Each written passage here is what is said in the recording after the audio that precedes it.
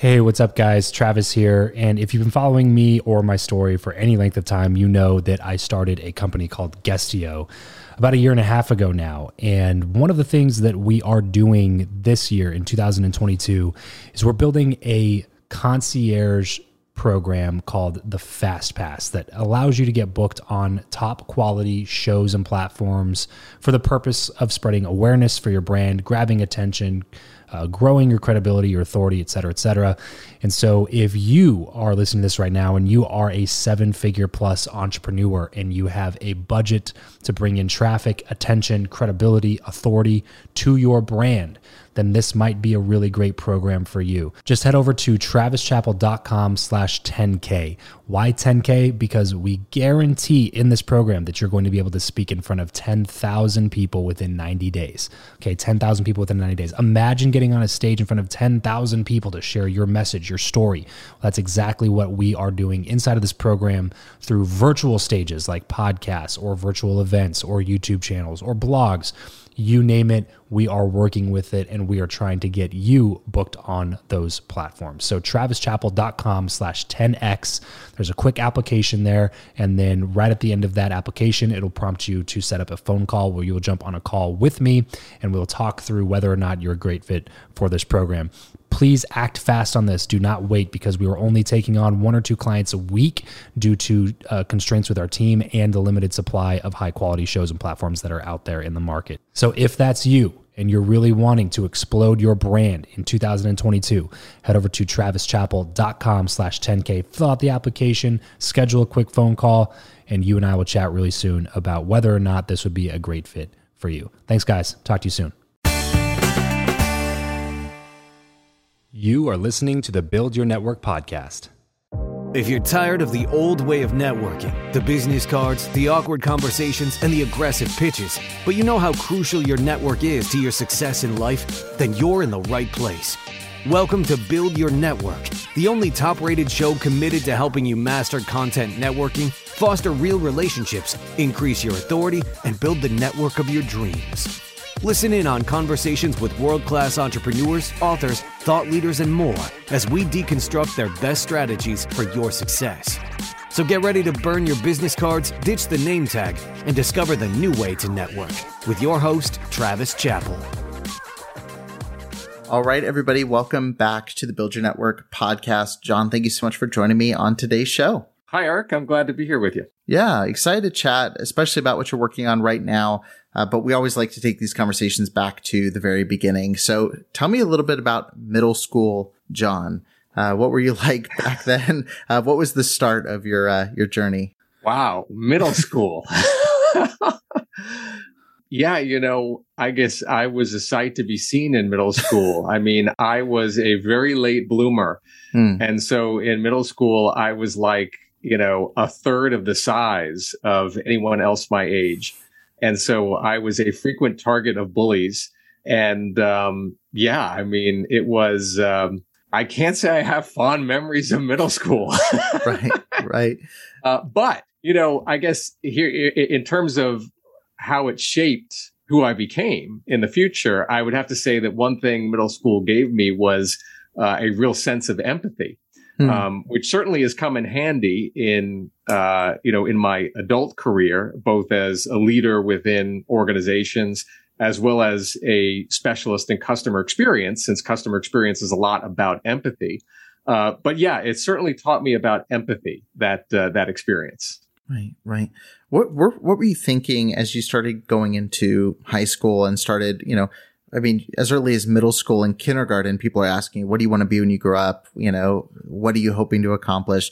Did you have any clear vision for what you wanted to do with your life, moving into high school and getting ready for choices about college and all those sorts of things? Yeah.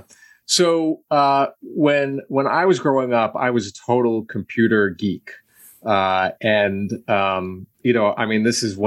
This is when we're talking about computers that had 8-inch floppy disk drives. Right.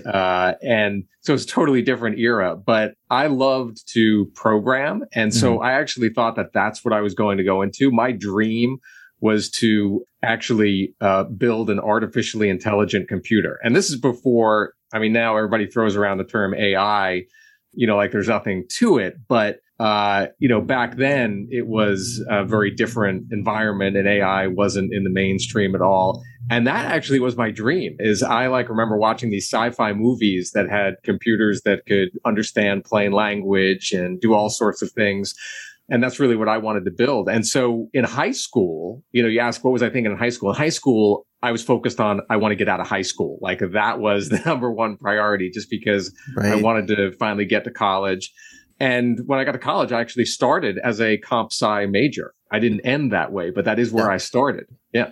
Well, you pivoted into cognitive science, which is a very different path. So what was it that kind of took you from the computer world to, I guess, the human world?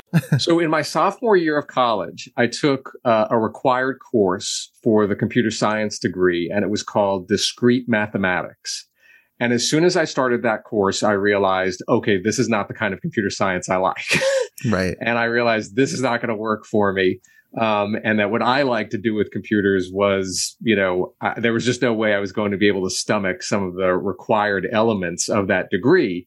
So I pivoted to cognitive science, and cognitive science at the college I attended, it was actually an independent major that I constructed and had to get approved. And it was a combination of psychology, linguistics, and computer science. So it might actually sound like it was a significant departure from where I started, but it really wasn't, because it allowed me to focus on the elements of computer science that I was most interested in. So, for example, I did my senior thesis on how to get computers to understand context in language. And so the cognitive science major actually allowed me to bring a whole bunch of things into my study that I liked, including the parts of customer experience, the parts of computer science that I enjoyed. Sure. And when you were kind of crafting this path going through college, was there a thought of how you would apply that once you got out, or was it just something where you were kind of exploring to see where it would take you? Yeah, I was interested in applying my degree in the business world. I grew up with a father who went to it wasn't a 9-to-5 job. It was more like a, 6-to-6 job given his commute. But I sort of woke up and, I sort of, was, cultivated an environment where I just saw my dad going to work every day and doing the business stuff and whatnot. And I have to say, from an early age, I kind of thought, okay, yeah, I'm going to do something in business. And so I did initially try to get jobs at companies that were really on the leading edge of trying to get computers to be more artificially intelligent and to do things like understand speech and whatnot. And I didn't get any of those jobs, or none of those jobs were offered to me. And so in the end, I actually decided to go right from college to business school. And even in business school, when I graduated from business school, I actually looked at some companies that were working in the computer science, cognitive science space. I didn't end up there, but it was still something that was of interest to me. Right. Yeah. It's interesting, because technically we always put technical stuff and the emotional side in two separate categories. We tend to say there's the even business, there's the business side, and then there's customer relations. And it seems like from day one of your professional career, it was trying to merge those two things into one category. Yeah, I think that's accurate. The first exposure that I had to business was in college, selling radio advertisements door to door. Because I was trying to get a show on the college radio station, which actually was not a university supported station. It was a commercial station, derived all of its funding from selling radio ads. And when I went to the station and was like, hey, I want to be a DJ, they were like, yeah, sure. But if you want anything other than the graveyard shift, you need to bring money into the station. And so that was my entree into business, was selling radio ads. And I think that's really where I began to understood the how the emotional resonance of the experience that you deliver to others, the interactions that you have with others, how significant an influence that can have on their willingness to consider buying whatever it is you are selling, as well as their willingness to refer you to others or to continue buying from you after you have a relationship with them. there is a social psychologist. His name is Jonathan Haidt, and he once said that the emotional tail wags the rational dog.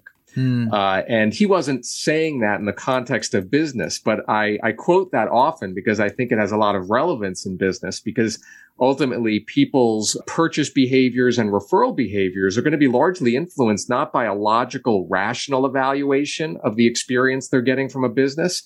It's really going to be influenced by how they feel, just the emotional connection and the emotional resonance of that interaction.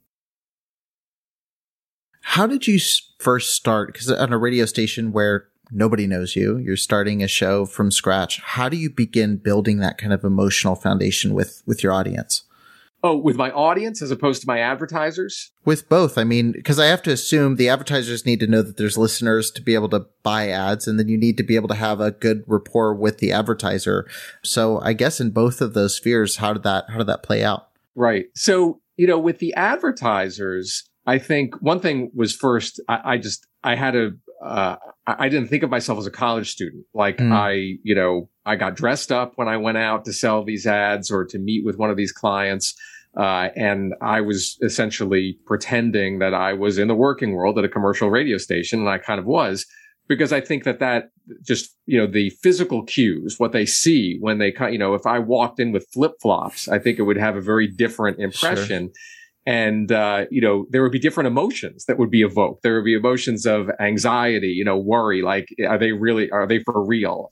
But, when you walk in a shirt and a tie, immediately it kind of changes the tenor of the conversation. They take you a bit more seriously. But, here's one thing that we found actually was really helpful, in building this emotional connection. One thing that we did, I remember we're college students. We like to tinker. And so we would actually make advertisements for local businesses before we even met with them.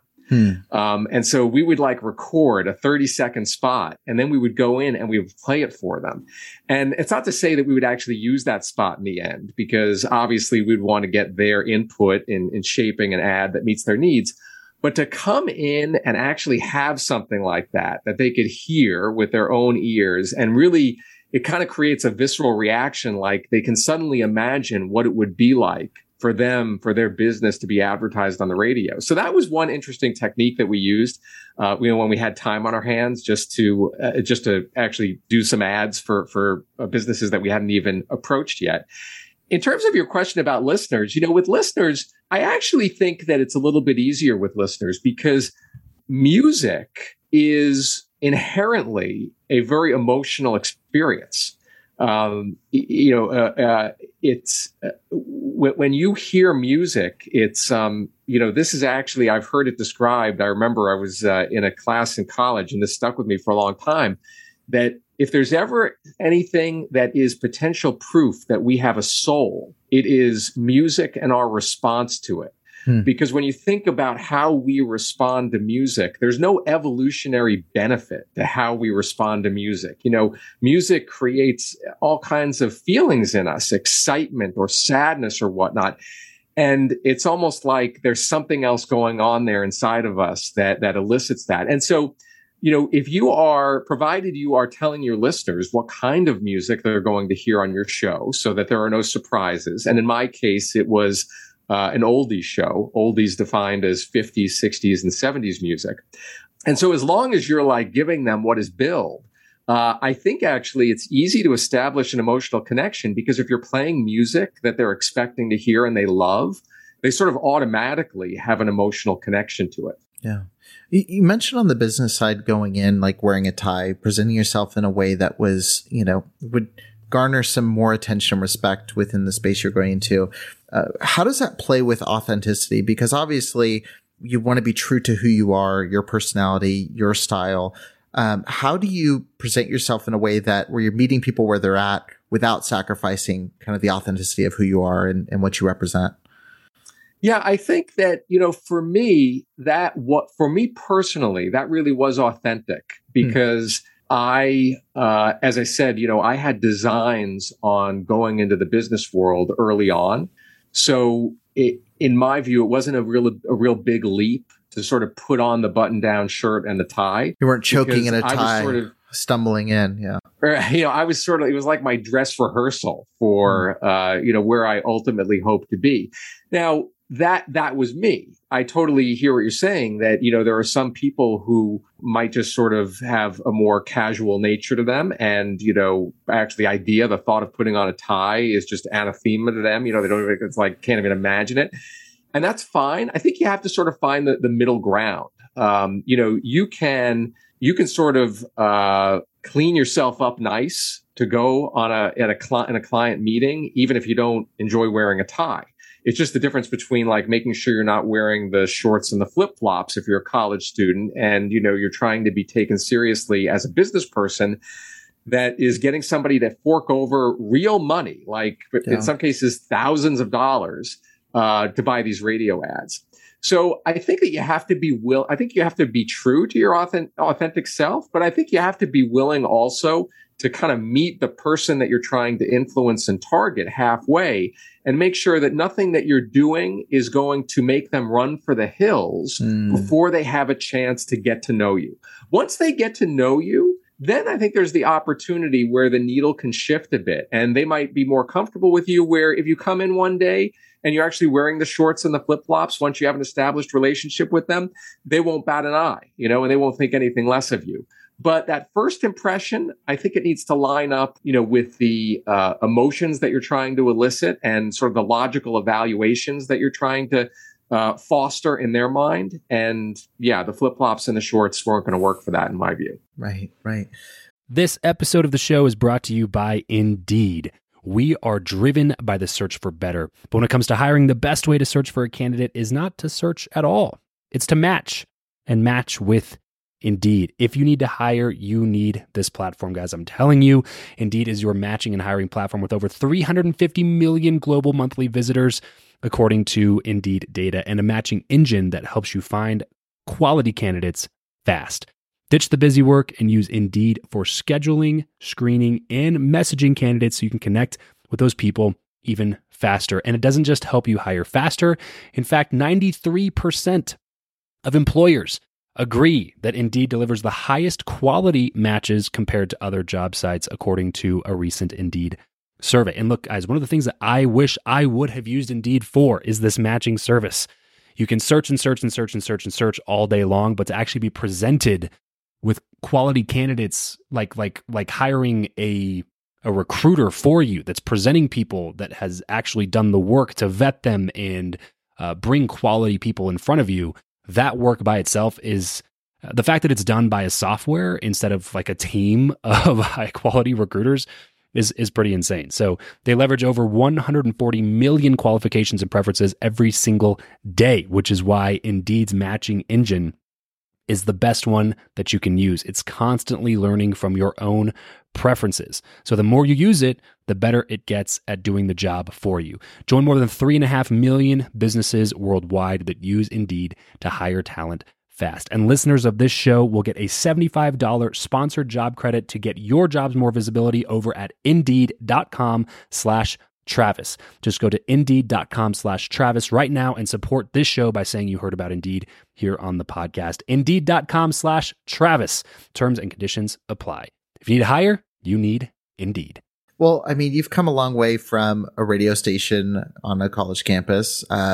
You've worked with some major companies and helped them really do this at a larger scale. So what was it that led you to kind of transition to consulting with companies, helping them to really create their messaging, their experience for the people they're in contact with?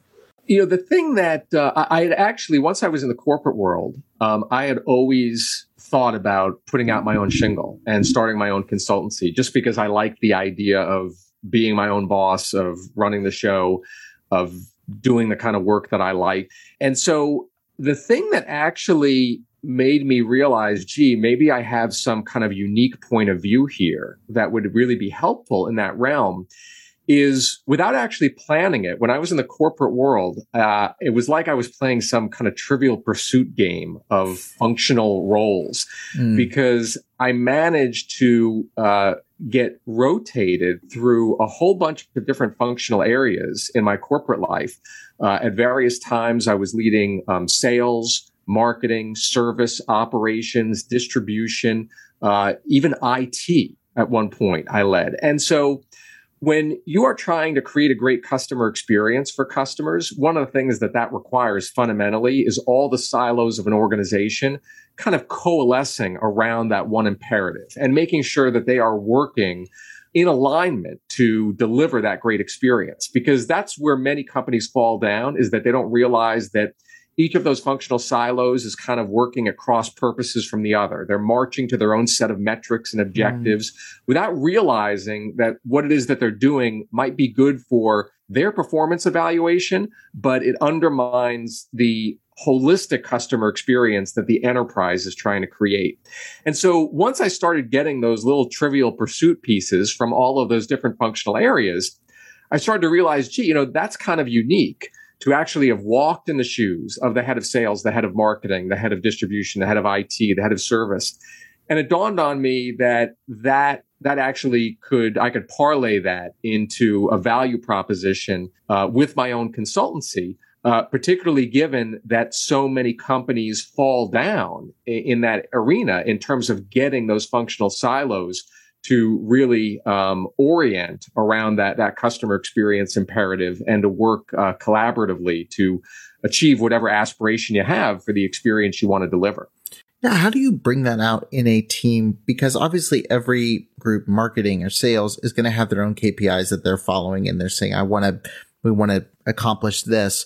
But when you talk big picture goals, company mission, values, like the overall experience of your organization, how do you get buy-in from all those different elements and all those different people who are, again, they have different goals, but they're all aligned in the same mission? Yeah, I think that certainly a lot comes down to how you measure people's performance. As you said, the KPIs that each functional area has. It is so easy to create metrics that bastardize people's behavior, that compel them to bastardize their behavior in a way that is really not conducive to optimizing the enterprise performance. So I think that's the first thing, is that you've got to make sure that at the functional level, that there are metrics that are not undermining or contradicting other things you're trying to do. Second, I think that you've got to have some metrics that are more enterprise focused and actually, ideally, are externally oriented. So by that, I mean voice of the customer type metrics, where you're not relying on your internal gauges to tell you whether the organization is delivering a great experience. You're actually relying on the horse's mouth, on the customer to tell you.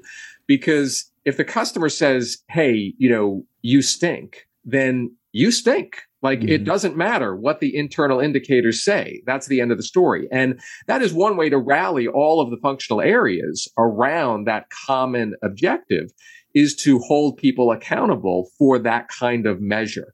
And even if it's holding them accountable just by creating sort of a bonus system where, hey, a part of your bonus is going to be based on us achieving some level of customer satisfaction or net promoter or whatnot, that, is indicating that we're delivering the kind of experience we want to our customers. But the other thing I would mention, to answer your question about how you facilitate that kind of environment, actually goes to making heroes out of people who do it well.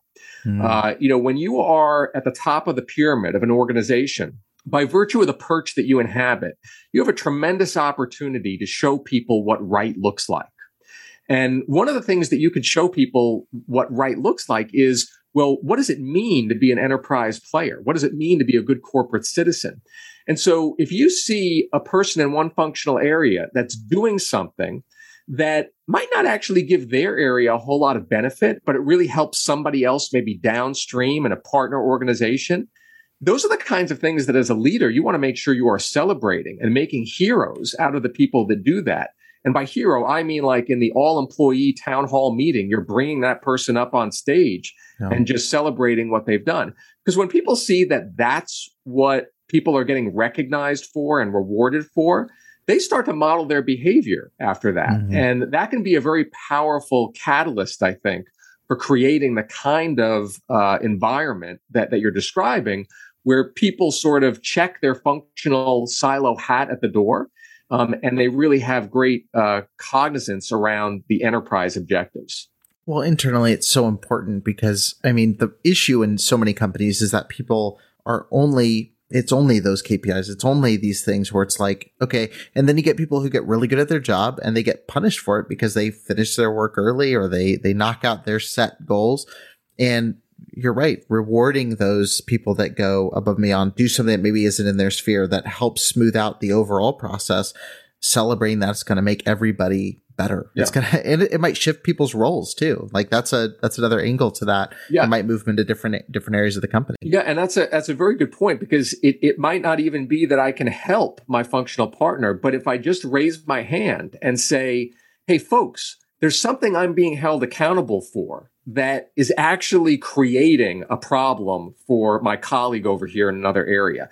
That kind of behavior to raise that red flag and say, hey, we need to rethink, either my objectives, my performance metrics, because if I follow that, I'm going to do a disservice to the rest of the organization. Even if you're just the person on the team that raises their hand and says that to the boss, I think that's something that needs to be recognized and, celebrated as, okay, yeah, that's the right way to approach that problem. Absolutely. You mentioned the voice of the customer. Obviously, that's the final say in everything. Whether a company lives or dies is by the opinion of the customer. And you've just had a book come out this week called From Impressed to Obsessed. Can you give maybe a couple key takeaways for people who are considering picking up the book or curious about what the vision of the book is, or maybe 2 or 3 takeaways that would kind of share what your thought process is that you're trying to convey through the book? Yeah, sure. So I think the best way to describe the book is actually to quote the first line, because the first line and the central idea is that if you are aspiring to satisfy your customers, then you are aspiring to mediocrity. And the reason I say that is to create real sustainable competitive advantage, you can't just rely on satisfying the people that you work with. You need to impress them. You need to leave an indelible positive impression in their minds that's going to make them excited to work with you again and to tell others about you. And the thing is, forging those impressions is really an exercise in shaping people's perceptions and people's memories. And that's really where the cognitive science, getting back to my background, that's where the cognitive science of customer experience comes into play, which is the main focus of the book. Because it turns out that the companies that do this well are all really using the same set of science-based experience design techniques to create those memorable impressions. And the book distills those techniques into a dozen actionable principles that can be applied to any type of business and, importantly, any kind of customer. So whether you're working with consumers or colleagues, institutions or intermediaries, employees or even employment candidates, the book basically is describing those principles and how you can apply them to all of those different constituencies, leaving those great impressions that are going to make people to want to work with you again and rave to you about rave to others about you. Right. Yeah, it's definitely an interesting concept because it is. I think so many people are focused on customer satisfaction, but that's not necessarily what brings loyalty. There's so many other layers to that. Yeah, right. I mean, it's like, would you like your spouse to be satisfied or would you like your spouse to be loyal? I mean, that kind of like brings it home. Like, what is the difference? Right. But yeah, I mean, satisfaction, study after study has shown that satisfied customers defect all the time. So if you're trying to derive competitive advantage from the product or service experience that you deliver to people, well, you're not going to get there by satisfying them. You need to impress them. And I think that what many companies don't realize is how much, to what degree this is an exercise in memory shaping. Because, arguably how people remember their experience with a business is more important than the experience itself. Right. Because if I say to you, Eric, hey, I remember you worked with company X a few months ago and I'm in the market for, those products. So what did you think of company X? Well, the next thing that comes out of your mouth, Eric, is not going to be based on the experience you had with company X. It's going to be based on what you remember about the experience. And the way our brains are wired, those two things can actually be quite different. And that's really what the book's about, is how do you sculpt those memories so people walk away recalling all the great things in the experience, while the not so good stuff just kind of evaporates from their recollection, because that's how you're going to drive repurchase and referral behavior. Right. Yeah, for anybody listening, definitely grab a copy of the book. It's out right now, so you can order it. And dive deep into all of these concepts. But I got to ask you, because this is the Build Your Network podcast and you're so people focused, I'm curious to know what your answer is. Do you believe that who you know or what you know is more important, and why? So, I am an idealist. So I would like to believe that what you know is more important than who you know. So I am a strong believer in the meritocracy. Okay. But as much as I am an idealist, I am also pragmatic. And so I have to concede that I think who you know helps an awful lot, as unfortunate and unfair as that can often be. Awesome. I figured that would be your answer that I had to ask. I'm going to move us here into our random round. We've got some quick questions for you, some quick answers. First off, what profession other than your own do you think would be fun to attempt? I think it would be cool to try to run a hotel. Interesting. Because, when you talk about customer experience, a lot of people think about hospitality. And in a hotel, you can't get away with a poor guest experience. And I think that would be interesting to work in a business where it's just the customer experience is so close in front of your face every day. And also the notion of working with people who are like, they're happy, they're on vacation, they're, looking forward to whatever destination they're going to. I think being a manager of a hotel resort would be pretty neat. Awesome. If you could sit on a park bench with anybody, past or present, and talk to them for an hour, who would it be and why? I think I would pick Jerry Seinfeld, because I think he's really funny. And I think that humor, talking about emotional resonance and customer experience, humor is a great way to create an emotional connection with people. It can also be very disarming and help in difficult situations. And I'd love to talk to him to understand his creative process and how he just sort of collects ideas and forms them into jokes. Yeah, I was talking with Travis. I talk about it a lot because we talk about stand-up all the time. And I say, like, Jerry Seinfeld's become somewhat underrated, I think, because, he doesn't put out as much as a lot of other comedians do, but the guy just knows how to craft a joke. He knows, and he's a hard worker. I mean, he writes a joke, I think, every day. The way he thinks about material is so interesting. He's somebody that I would love to sit down and talk with. So you could join me on that park bench. Yeah, we'll try. If it's a 3-seat bench, we'll do it together. How do you like to learn best? Is it books, blogs, podcasts, videos? What's your favorite way to learn? I'd have to say that it's actually none of those. I would say it's newspapers and magazines. Interesting. Are probably my best way to learn new things and stay up to date. Gotcha. Give me a glimpse of your morning routine. Let's see, get up by 6, check my overnight emails, make the kids breakfast, get them ready to go off to school, exercise, shower, and then to the office and get started. Gotcha. What's your go-to pump-up song? What are you blasting through the speakers while you're driving to the office? I don't blast it in the speakers on the way to the office, but, if I had to pick one, I'd have to go with Gonna Fly Now from the Rocky soundtrack. Gotcha. Classic choice.